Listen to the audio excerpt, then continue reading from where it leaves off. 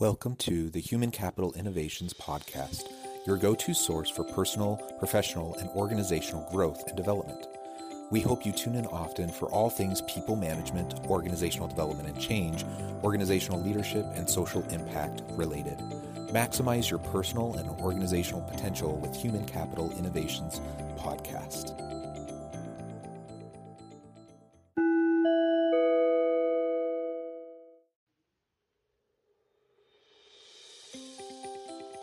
Welcome to the Human Capital Innovations Podcast.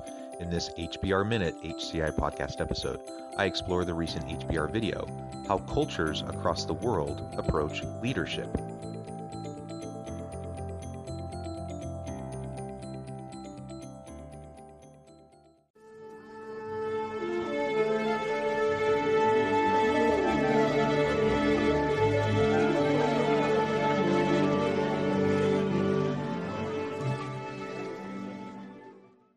Welcome back to the Human Capital Innovations Podcast.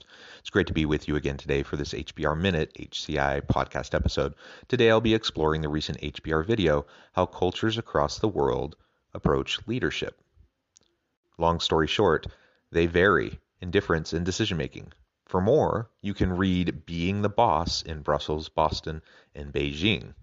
I'm excited to explore this short video with you, and I'll catch you on the flip side of this first clip. Every global leader should know about two dimensions that vary from one culture to another: deference to authority and decision-making style. Research by Aaron Meyer at INSEAD shows that understanding how people approach these two variables in different parts of the world can help managers anticipate and avoid miscommunication. Some cultures are more egalitarian, while others defer more to formal hierarchies. But the second dimension, a culture's approach to decision-making, can be surprisingly independent of their views of authority. U.S. workers, for example, despite their more egalitarian culture, rely on the boss to make quick decisions that may be changed or readjusted frequently. In Germany, by contrast, more people are involved in the decision-making process up front as consensus is negotiated. Decisions take longer to be reached, and once a decision is made, it's a commitment that's not easily changed. Deference to authority and decision-making style. Now, obviously, these are just two of many factors that vary across the globe, particularly when we look at cultural factors. You may be familiar with the Big Five. There are lots of different instruments and surveys that look at variations across the globe, but these two are very, very important. Let's not forget, though, that there's also socioeconomic factors, geopolitical factors. Culture is just one piece, and various styles and approaches to leadership is really just one piece. So I want to share that by way of caveat. But that said, these two factors are extremely important. The research has borne out over and over and over again that these two are quite predictive of variations we see in organizations and how effectively organizations function.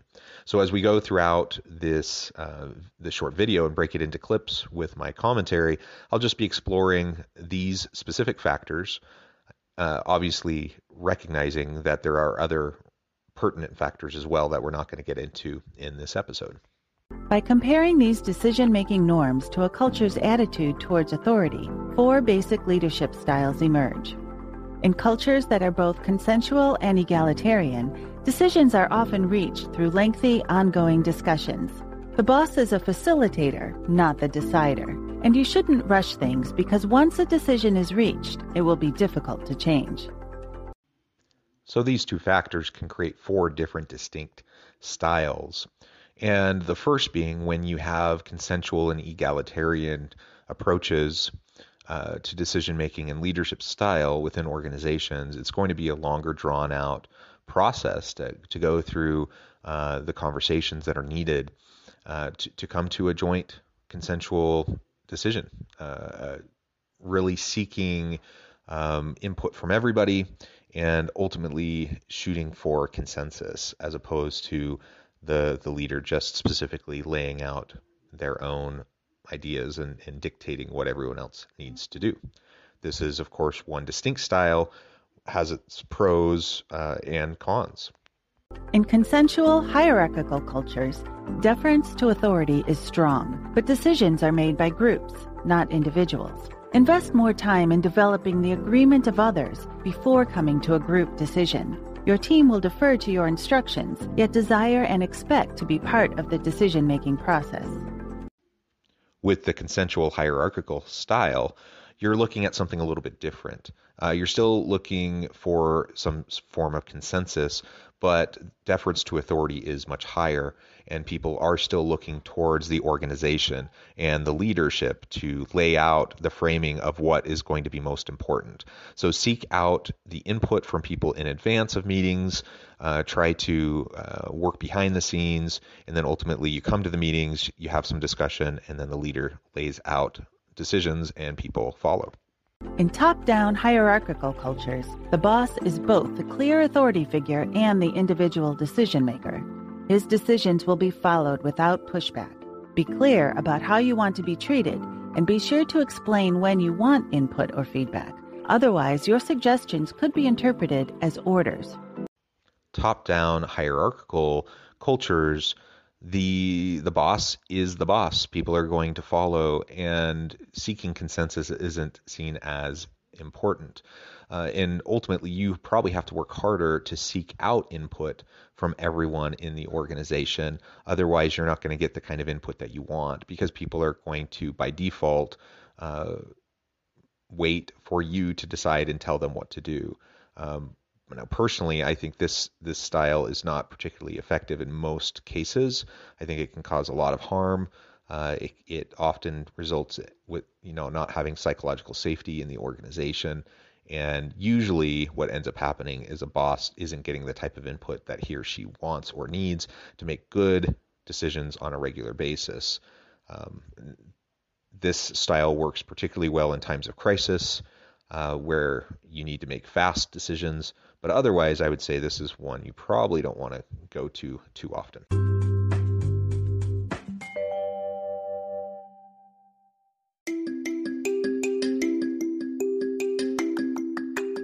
I'm excited to announce the publication of my new book from HCI Press, Bluer Than Indigo Leadership: The Journey of Becoming a Truly Remarkable Leader. Early in my adult life, I learned about an Asian proverb that translates as bluer than indigo. If you think about the color indigo, it is a brilliant, deep, and vibrant blue, what some would call the bluest of blues. To have something that is bluer than indigo is rare and truly remarkable. Contrary to popular myth, there is no one-size-fits-all or cookie-cutter approach to effective leadership. There's no silver bullet, no secret sauce, no go-to model that will solve all of our problems. The truth is, great leaders have all had their unique strengths and flaws, and have all had to discover and then pave their own distinctive path in their life's journey to fulfill their leadership potential.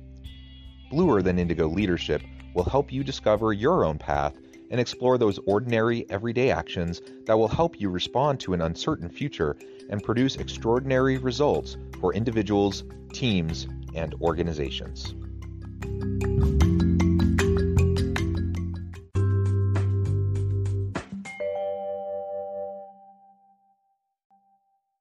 In top-down egalitarian cultures, everyone is encouraged to speak up with honest input or dissenting voices and help the boss make a good decision. However, once the boss reaches a decision, employees should quickly align with the boss while remaining flexible as decisions may change. Top-down egalitarian cultures, you still have the hierarchy, you still have the deference to leadership, and looking towards the boss for the ultimate decision. But there's going to be more consensus seeking and discussion prior to a boss laying out their vision and their marching orders for the organization and the people. I think this one often works quite well for organizations and for leaders who are wanting to move quickly and be agile, pivoting in rapid response to the external environment, but also recognizing the need to cultivate a culture where people can provide input, where they're expected to provide input, and you're constantly seeking that input. So in this style, people seek, the leader seeks the input, individuals provide the input, And ultimately, though, once a decision is made, people know that it's time to get on board and move forward with the boss's decision. All 4 types of leadership are effective on their own, but a lot can go wrong when they collide. By identifying where you fall on the map and where your counterparts are coming from, you can avoid a lot of confusion. There really are pros and cons to each of these styles. Now, I have my preferences. I know the ones that I like the least and the ones I prefer. And I guess ultimately, the reality is everyone has their own preferred style. Leaders have their preferred style. Employees have their preferred style of how they like to be led. And so ultimately, it has probably less to do with the individual style, but recognizing, the key principles and what we're trying to go for as we lead others. My personal opinion is that we do need to seek input from others, and we need to create psychologically safe workplace environments where people not only feel safe to speak up, but they are encouraged and expected to speak up. That will allow me as the leader to make better, consistent decisions. But again, regardless of my preferred style or your preferred style or how people prefer to be led, I think one of the main points in this short video is reminding us that styles often collide. Now, we don't need to be working in a cross-national team in order to have those collisions. Any individual organization, just in one location can still have those differences because preferences differ. But the challenge is even greater when you have cross-national teams, when you have a distributed workforce, and you have people with vastly different preferences. And when these styles collide, then you can have lots of miscommunication and frustrations. And so we have to be clear-eyed about the pros and cons of each. We have to be clear-eyed about our communication and how we express to our people what is expected of them when decisions are being made and the type of input that they are expected to provide or not provide in a particular circumstance. Ultimately, we need to remember the importance of navigating cultural difference with our diverse teams. We need to recognize and understand and value and honor the attitudinal and preference differences across our teams. And regardless of the specific styles that we end up choosing, we just have to seek to treat everyone with dignity and respect and help everyone to feel valued, welcomed, needed, wanted within our organization. And as I started, obviously there are many other factors that also play a huge role in terms of how organizations can be successful and how they can work cross-nationally, across cultures, geopolitical and socioeconomic differences across countries and regions of particular countries. Ultimately, it's complicated, but when we start to think of these sorts of simple taxonomies, it can be helpful as we try to make sense of these complex differences. Thanks for joining me for this episode of the Human Capital Innovations Podcast.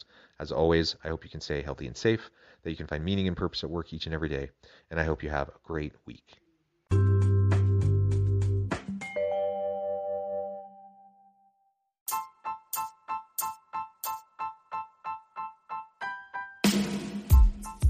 The alchemy of truly remarkable leadership. Ordinary, everyday actions that produce extraordinary results. Consider how the nature of work has shifted over the past 50 years.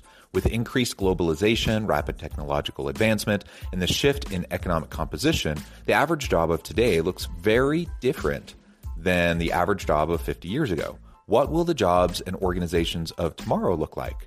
Moreover, what does this all mean for organizational leaders? What are the core competencies and capabilities of organizations and their leadership that are prepared for continued disruption and geopolitical and socioeconomic shifts?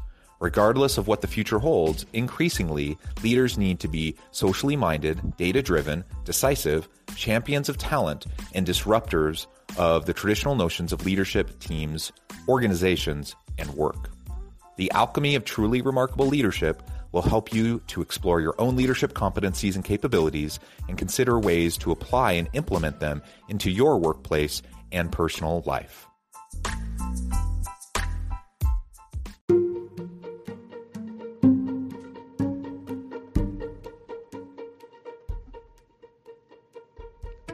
check out Human Capital Innovations magazine, Human Capital Leadership.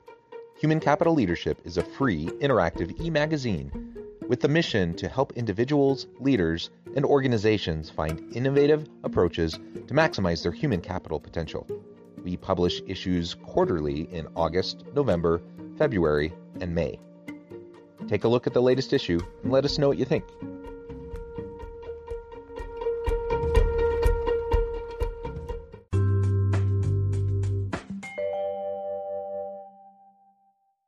Thanks again for joining us for this episode of the Human Capital Innovations Podcast.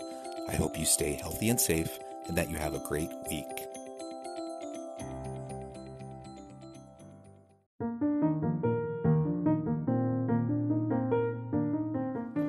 Check out our new weekly LinkedIn newsletter, Alchemizing Human Capital, exploring industry trends via original research and interviews with executives and thought leaders from across the globe.